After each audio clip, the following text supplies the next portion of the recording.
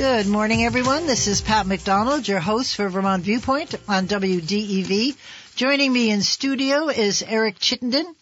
Many hats this gentleman has, but he's here today with his president of the Friends of Waterbury Reservoir today, and we are talking about one of my favorite subjects, the impact of wake boats on Vermont lakes. And I'm sure his name rings a bell. As you know, he was the founder, along with his wife Racine, of the amazing Cold Holler Cider Mill in Waterbury Center. That was back in 1974. How time flies, eh, Eric? Exactly.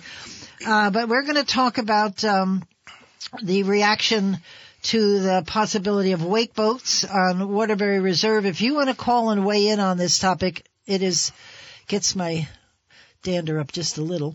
It's 802-244-1777. And I just wanted to say that the Friends of Waterbury Reserve won a huge award last year from GMP. It's the Zetterstrom Environmental Award. And Green Mountain Power presents this award annually to a nonprofit, to a group, to a person who has made some significant contributions to Vermont's environment. And the Friends of Waterbury Reserve certainly have done that. So, Eric, before we talk about wake boats, let's talk about the Friends. And perhaps could you explain to us a little bit about the current projects that you were recognized for and what you're up to? Well, thanks. Good morning, and thank you very much. The Friends of Waterbury Reservoir was a loose association back in the early 1990s, and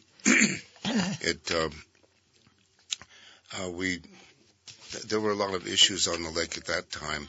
It wasn't used nearly as much, but there were some pretty big issues on the lake, and after a couple of years of going back and forth, we ended up the Water Resources Board created about a 2-mile, 5-mile per hour zone at the north end of the reservoir on the snow end, and about a 1-mile, 5-mile zone on the east arm. So it was just enough it pinched it down just enough so that the water skiers could still ski. It got a lot of the yahoos off the lake. Since then, in fact, when we went down to the water at that time, there's almost never anyone down there. It was not used very much. But the Friends of Waterbury Reservoir kind of came back to life in the about 12 years ago when a woman named Lori Smith took over the reign and woke it back up, if you will, and she did a really great job. And so we started. There was a new board. Many of those folks have been on the board for quite a while, and we now have an incredible group of 8 board members, and they're all very creative and smart, and the thing is they're engaged. So they step up to the plate. What do we need to have some help? But we've done a lot of different programs. One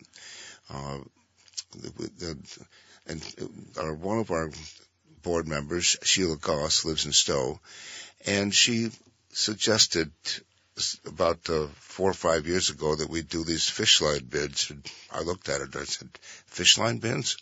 Well, I was the biggest skeptic in the world, but they're used all over the country.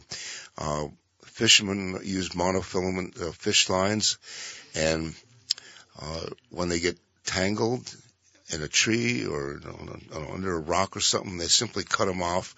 And what happens with that is that wildlife gets tangled in it.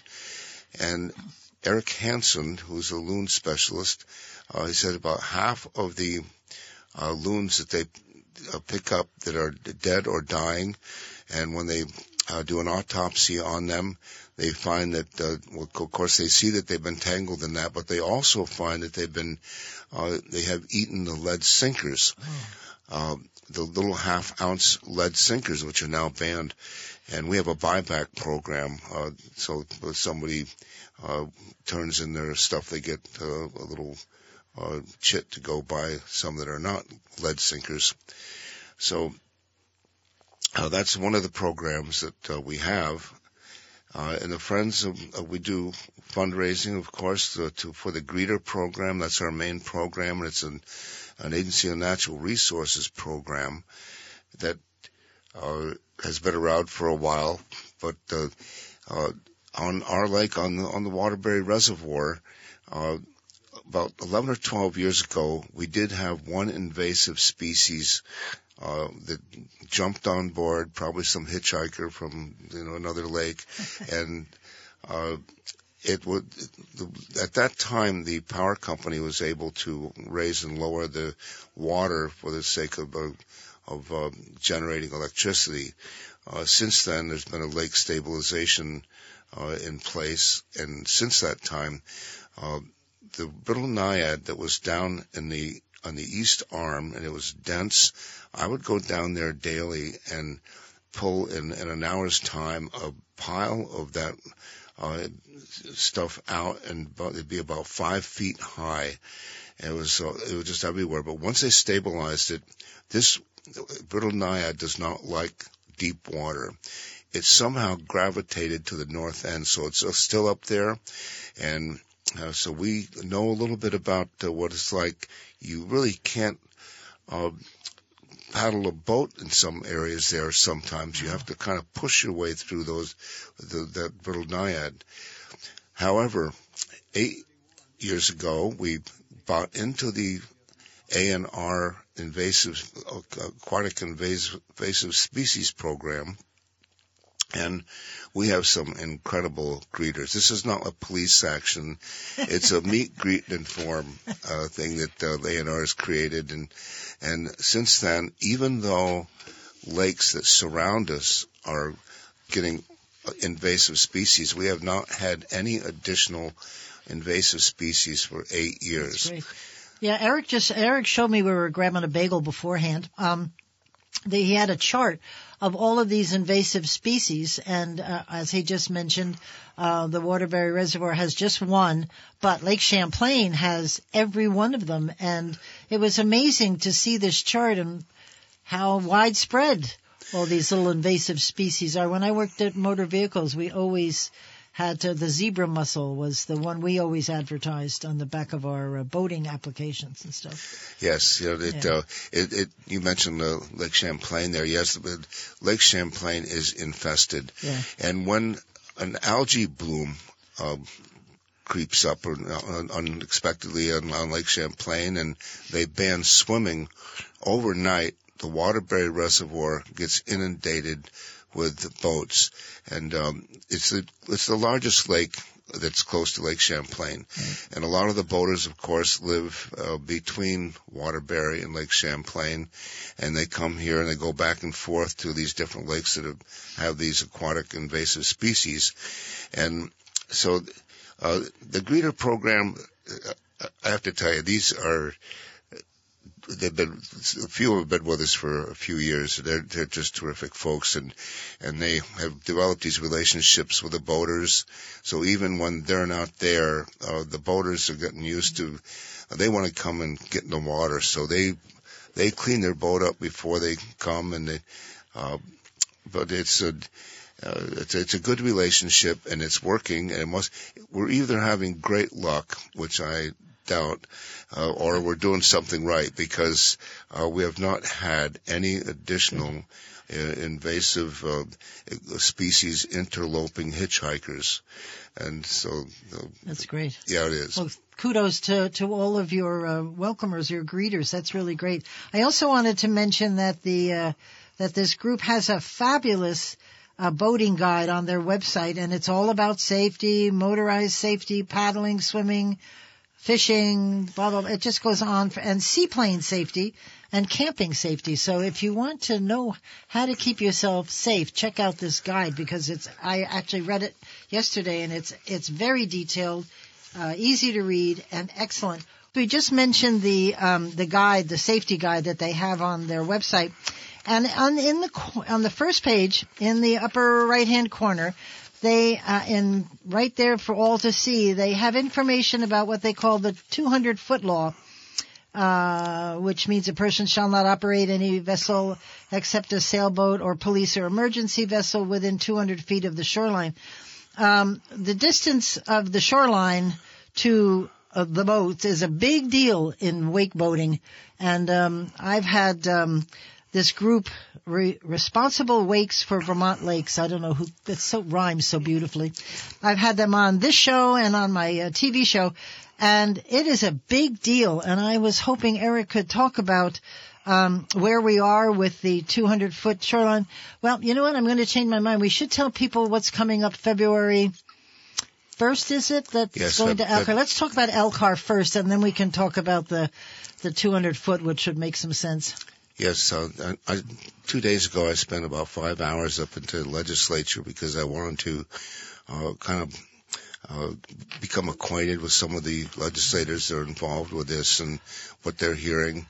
It just happened that there's a spot there called the card room. It's not a room, but it's just as you go into the cafeteria, and the Federation of Lakes and Ponds group had a booth, so to speak, there, and you have to apply for it 1 year in advance. Totally. So it's booked. It was just fortuitous that they were there when I was there, so I had an opportunity.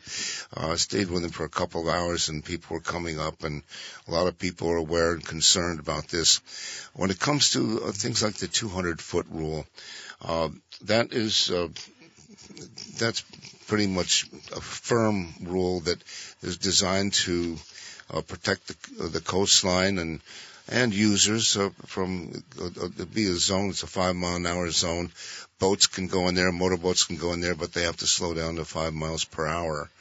And the rule for the proposed rule that is out there that we'd like to see to be closer to 1,000 feet from shore, it was certainly, the 500 feet should be tacked onto the edge at the very least of the 200 feet. Otherwise, these wakes will not have time to dissipate. 200 feet of that dissipation width is in the 200-foot rule, which should not be there. And the boats are getting bigger. This is something that we've all been concerned about, and I'd like to think that even the wakeboarders would be. We have on our board 2 members of our board who have either tried or wake surfing and like it, and one of them is a surfer, but he would not surf on the Waterbury Reservoir or any lake that he could think of in Vermont. He said he goes to Lake Champlain or Lake Memphremagog or Lake Harriman, probably down south, that are large enough to take that. So the 200-foot rule is there. It's not going to leave, and it's been a good, strong thing over the years. But who would have thought that something like the wake boat would go out? And now the wake boat industry is big and powerful, and the sport is getting very popular. It's growing at the rate of about 25% a year over the last 3 or 4 years, and it's we've always talked about bigger ones. Well, the bigger one came out last week. It's a Tige, T-I-G-E, and the boat itself can hold 18 people, and it's heavier than and can you take more ballast? So most of these boats start the old version, previous to this one. They started out about $150,000 and go up to about better than $350,000. This one goes up to $500,000. So you know that the average guy in the street is not buying these. There's a lot of wealth and power behind it, and we're not taking a stand of denying them use. I mean, there are places that they could use them, such as Lake Champlain and Lake Memphremagog. But last year, someone came up with their boat and said that they got chased off Mallett's Bay. So it's not just the small lakes. What was happening there is that they're going back and forth, and the boats at the anchorage, the buoys, out there, and there are lots of them, were just flopping all over the place. And a lot of people go out to their boat when it's at the buoy, and they just want to have a meal out there, or a couple of drinks, and not even take the boat out, and they couldn't enjoy it. So some of the wake boaters got chased off, so to speak. Came right from a wake boater himself. And there's another doctor who testified up on Lake, what's called Great Averill Pond. It's almost exactly the size of the Waterbury Reservoir. It's 828 acres. The reservoir is 839 acres.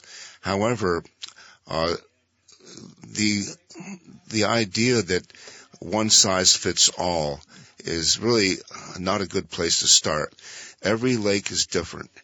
And the regulations and the fact that it's all with it's a statewide rule, in essence, you wouldn't want people to come into your town and create your zoning. Your citizens know the town. The users of the Waterbury Reservoir know what that reservoir is. It's got 3 arms. Two of them are long and narrower than the main one by the dam, but it's definitely an issue. Between the Averill Lake is like rectangular in shape, but this doctor spoke against it. He said, "I have a big wake boat. I do not bring it up here. I will not bring it to any lake in Vermont." So it was refreshing to hear that coming from somebody who has every right to go out there with that boat. But he said it just isn't fair. Right. Eric, thank you for that. Just so folks know, we've been talking about wakes could be 4 to 5 feet high in height, and you don't, like you do with other boats, you have a rope that pulls you along. These wakes are just like surfing in Hawaii. You just you can just ride the wave without being tethered to the boat or anything. You just do your thing. And I just wanted to read a list that the Responsible Wake for Vermont Lake folks put together about all of their issues with wake boats.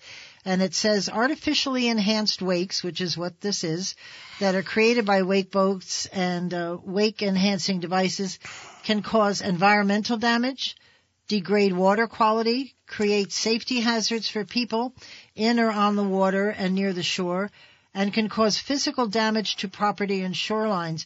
I have seen some videos of wake boats in action. Forget fishing. And forget canoeing, and forget enjoying the colors in fall. But when you're quietly sailing or whatever on our lakes, not exactly. And the Waterbury Reservoir is unique in a lot of ways.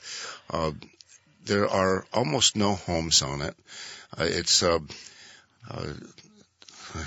say that, and I'm the only one who has a home on it. So it's good for you. But I try to comply, or I should say, we've developed the use for our family and friends. The state bans boom boxes at their beaches because they're interruptive. We don't allow them at our beach. They don't allow dogs. We allow dogs, but if the dogs bark incessantly, our friends and relatives have to put a muzzle on them. And I will not allow, and I have a lot of relatives who would love to wake boat out there. If they do, I just don't feel comfortable allowing them to bring their boat in from our place, and it just isn't fair to the rest of the people out there. So on a busy day, the busiest days, the day use area, which is across from us, has up over 2,000 people using that. So it's a major moneymaker for the state. And then the state also has the campground, which is another, not only a great offering and a great remote experience out there, but it too is a great revenue producer. And the other thing is there are about 33, I think, campsites. They're referred to as remote campsites, ringing the reservoir. These are peaceful, and people are looking for this. Peaceful places to spend the night, wake up their kids, and so have that shared experience. Now, there's a situation cropping up, and we're getting phone calls from it that these wakeboaters, they like to do things in the mornings, the water skiers too. And by the way, Bruce Epstein with his water ski group, they are incredible. They've been one of the most responsible users of the reservoir. And, but the wakeboats. We have a phone call if you want to wrap it up. We'll get good. Yes, great. Right. We have Chris from Waterbury, right? In downtown Waterbury is on the phone with us. Chris, you want to talk to Eric? Chris, are you there? Or not? Yeah, I'm here now. I heard you switch over to me. Oh, sorry. Thank you. Go ahead. Yeah, good morning. Morning. Good morning.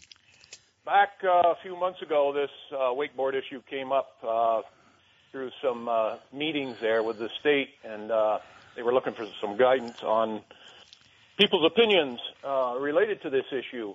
It seemed as though the bulk of the opinions were to completely disallow wakeboarding on smaller lakes or increase the limit of wakeboarding offshore distance. I agree with your guest there. I'm in favor of every bit of 1,000 feet. What bothers me the most, and if people are paying attention to what human activity has done to our landscape and to our environment, every time we take on an issue similar to this, if we're allowed to do these types of things, they always get abused. Yeah.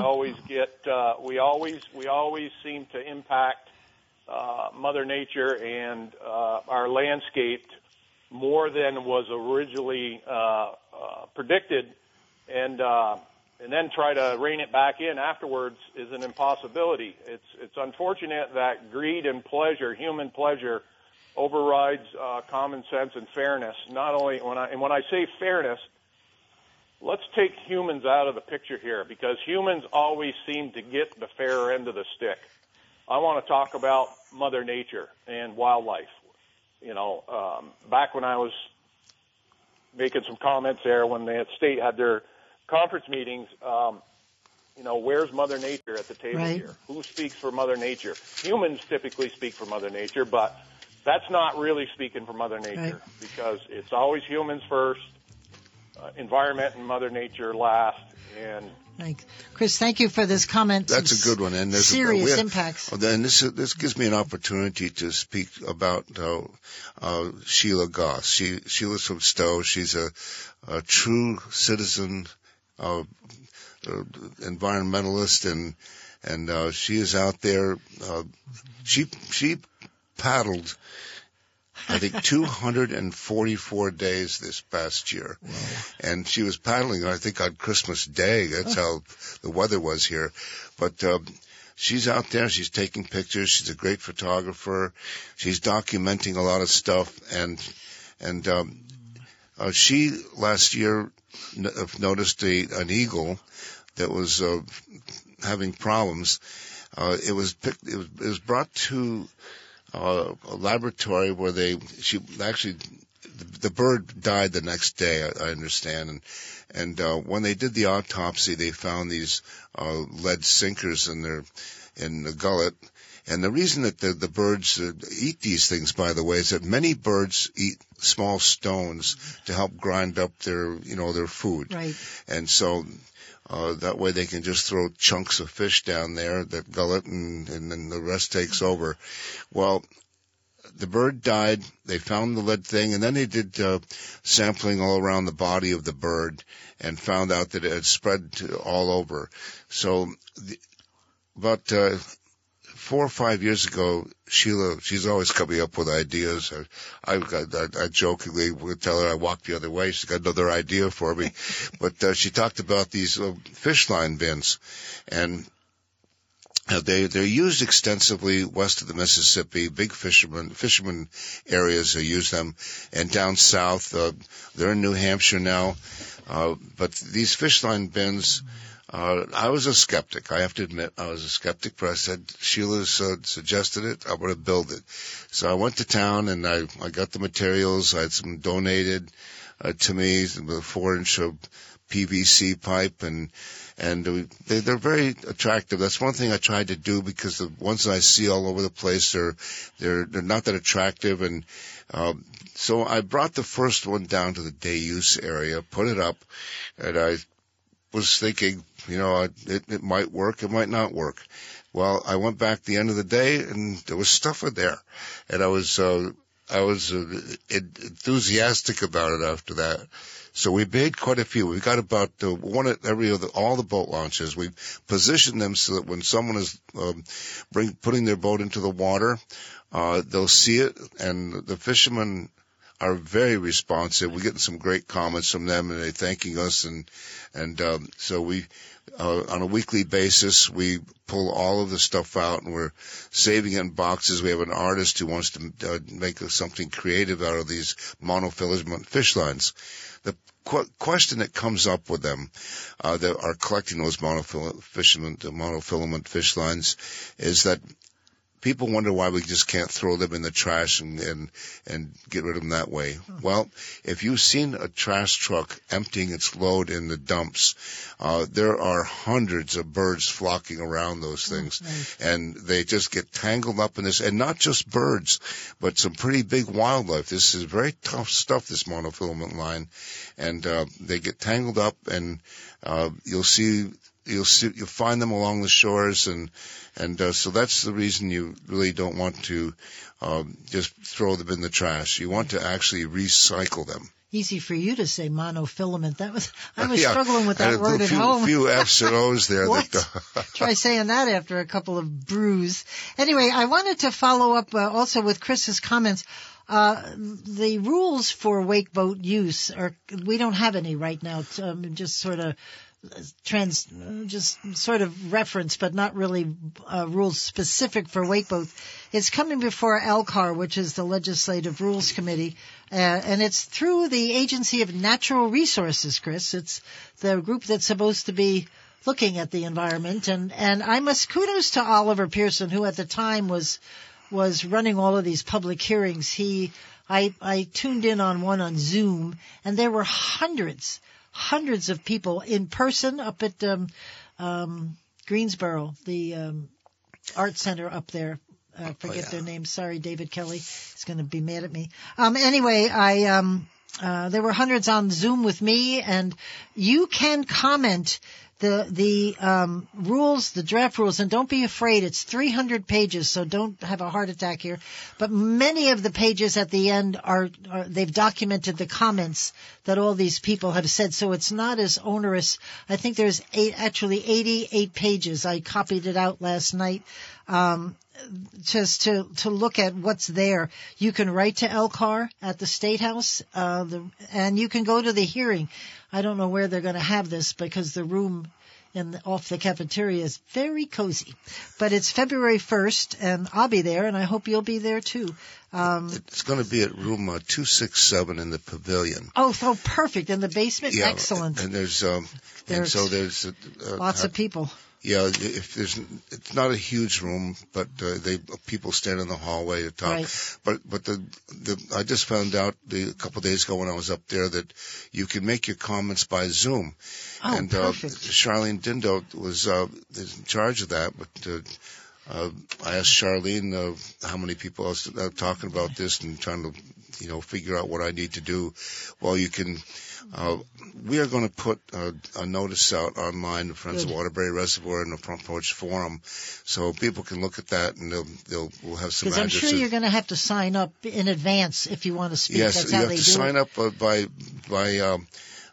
3 days before, by noon on the 29th. Great. You have to Thank sign you. up, and they will shut it off like a knife. So it's best to do it now and just get get that part done so you can weigh in. And it's also best to follow up your your verbal testimony in writing, yes, so that you can submit what you've said in writing, and they've listened to you and they can read what you have to say. So I'm glad to know that. Thank you, Eric. That's great. I wanted to paint a little picture of wake boats because we were talking about boats that carry invasive species back and forth, and wake boats are a prime prime reason for this. They are huge, and in order to make these 4 or 5 feet waves, they almost tip up straight. I mean, the ballast is so heavy on the back end that when they gun the motors, it raises the boat up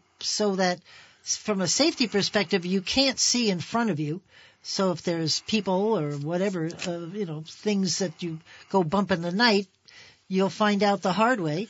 And plus the ballast can't be, let me see if I get this right, can't be drained completely, correct? That's right. And this is a huge issue because theoretically, there's this home rule they're coming up with. If your boat stays on the lake, and I'll tell you, the lake that we're getting more comments from than any other lake is Joe's Pond. I don't know, it's just coming out of the blue. I got a call from a gentleman.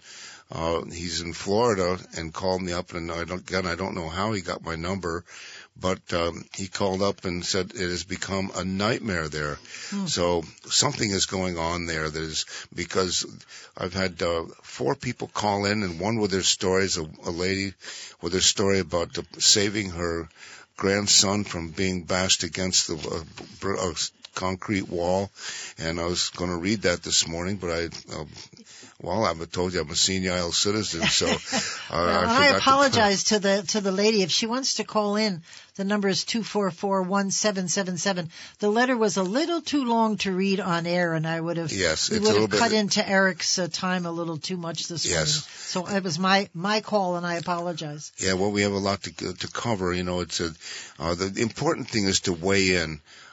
We have an opportunity, and I got another call from, I don't know how Paul Smith in Wisconsin got my cell phone number, but he did. Somebody must be pushing my cell number out there. But anyway, he wrote a terrific article about this whole subject, and he said, Eric, I want you to know Vermont is in the everybody is looking at Vermont to see what they do. This has become a very huge problem out there, and it's at a point where when people start calling in like that, and another one called in from the boundary waters that's up near the Canadian and Minnesota border. So I've gotten a lot of calls, and there are no calls from wakeboarders. I have not had one call from a wakeboarder saying, hey, because we say that we are a voice for the reservoir. Even if it's a wakeboarder that calls, I may not be in sync with it, and we may not be, but if they make the effort to call, we will at least bring it up and give them their due. And so if you're a wakeboarder and boarder, please do call, because we're not going to shut you down. Right. During the break, we were making a list of things that Eric wanted to make sure he got out to you before we break in 10 minutes, Eric. We can do this. So just list them right down and start talking. It's all yours. Well, if one thing I should mention, if the 500-foot wake rule goes into is adopted, and it looks like that would be the minimum thing that would get adopted. The Waterbury Reservoir only needs 100 more feet. We need 600 feet in shore to ban these boats. And we're not saying no to the boats. I mean, it's great that people are water users. And by the way, I'm the ultimate water rat. I just got my 50-year certificate licensed as a deck officer on American merchant ships. And so I retired licensed. I hold a captain's license for the largest ships in the world, like the one that got stuck in the Suez Canal. Oh. So, and we used to carry a lot of stuff there. They very strict rules, by the way, on these invasive species. We had to be 200 miles offshore to get rid of any ballast. Wow. If we want, and it's all documented very carefully, and ships get sued if it's not 200 miles. So anyway, we want to make sure we talk about the areas. How are we going to monitor? How are we going to govern these boats if we don't have buoys that lay out so somebody sees somebody, what they feel is a few hundred feet inside of those things towards shore, you can at least take a picture and see how far they are away from the buoy. And there's the home rule. The home rule, I'm not fully knowledgeable about it, but I can tell you that if your boat remains on a body of water, for example, on Joe's Pond, it's a classic because there are, on that small pond, 405 acres, and it's kind of long and narrow. There are, I think, 6 wake boats up there, but You can do it again. These people are very forgiving for errors. Believe me. Go ahead. I know. So this. Anyway, it's that is again a big issue up on that lake, and we're talking also the home rule there. That's a perfect place where somebody has their boat. They don't have to go out and deballast and so on. If it stays in the lake. Now, I had someone call me up from downtown Waterbury about their boat and say, they like this home rule because I'm not going to leave Waterbury. I said, but no, that's not it. If it leaves the lake, and then you're going to have to go to a certified place to get that thing, and you're going to have to come back with a certificate because they want these things to be clean. And so far, what the A&R has recommended has worked for the Waterbury Reservoir, and we have to keep these interloping hitchhikers, aquatic invasive species out of here because they are if you've ever been to a lake that has them, you can't swim very well, right. You can't fish, it destroys the native plants and squeezes out wildlife. And Chris made some great points about wildlife. We are the voice for wildlife. Every person in this state, we've really got to protect those things. So, on an early morning, one of the boaters like the water skiers and wake boaters like to get up in the morning and have a great refreshing moment on doing their sport. Well, the Waterbury Reservoir is unique in that it is ringed by campsites, and they're referred to as remote campsites. So a lot of campers are going to wake up to one of the most powerful blasts of music. They've amped this up to 4,400 watts, and it is going to be heard far and wide. The state campground people are going to hear it. So at 6:30, be prepared to get that coffee going because your peace and quiet is not going to be there. I told you, Eric, the purpose of camping is to sleep in the morning in the quiet. There you go. Well, this has really been great. I just want to reiterate again for the umpteenth time, this is not about doing away with wake boats. It is about, as the group that we talked about before, responsible wake. That's all they're asking for. What is responsible so that everybody can enjoy our lakes, regardless of what you do on them. And February 1st is Elkhart. And Eric told us it is in room, where did I put that note? Room 267 in the Pavilion Building, which means on the second floor. And I know the room, there's some places that you can hang out and listen. I will certainly try to be there because this is a big issue.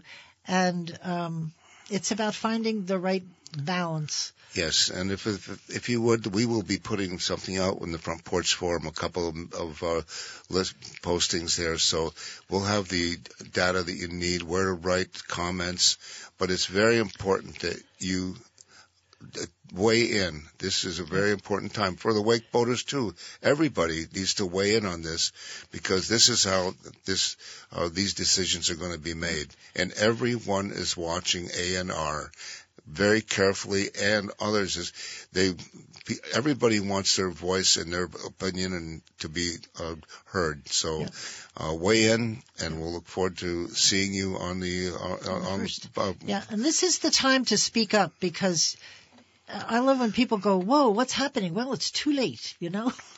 Yeah. After Elkhart, the A&R has the right to make the rules, and they hold the they hold the power of law. I mean, once they're approved by Elkhart, it's just like being in the statute. So a little easier to fix, I must admit, but still they have the power of the state behind them. And we have an incredibly beautiful lake. It is smart use. We have a very nice thing happening out there, and so weigh in on it. Let's keep this place special like it's always been. You brought something up, and we have about 2-3 minutes left. You said it's not one size fits all, and you're right. The way our lakes are shaped, the reservoir, they've got several different pockets of larger waters and narrow parts. Maybe you can't make because it says 60-acre minimum. Well, you said your lake is. How large is the reservoir? Well, it's 6.5 miles long, but there are two places by the dam, and if it's only 500 feet from shore in the north arm. Yeah. But it's just. Yeah, no, I get the picture of it. It's very hard to make one size fits all.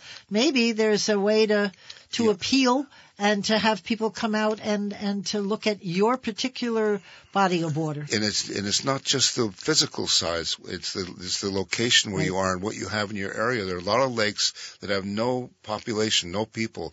We're in a heavy resort area. We have to take care of these lakes because they get extremely heavy use, but they are getting a lot of low impact use. Right. And I don't know what the depth level. I know we didn't talk about this, but they're recommending nothing less than 20 feet. 20 feet isn't all that. Not much. Waterbury, the deepest part of Waterbury Reservoir is 100 feet.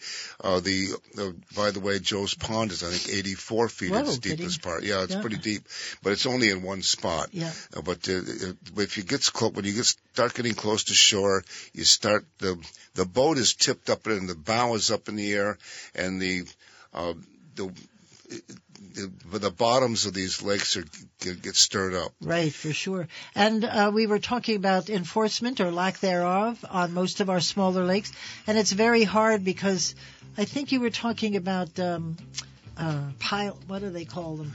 Oh, buoys. Buoys to mark where the boats can go. So there's a lot you need to understand about what's happening at Elkhart. Yeah, we have a unique thing, too, on the reservoir where the water skiers plant their own buoys, and so we feel that the wake surfers should plant the buoys and pay for them themselves if it ends up being that way. I hear that music. Eric Chittenden, thank you very much for coming on. Thank you for thanks for having me. The work that you have done.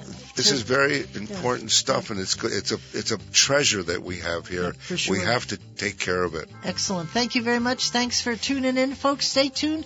I've got Tess Taylor, who has a new job in Barry City. She's the homelessness and housing liaison for the city of Barry.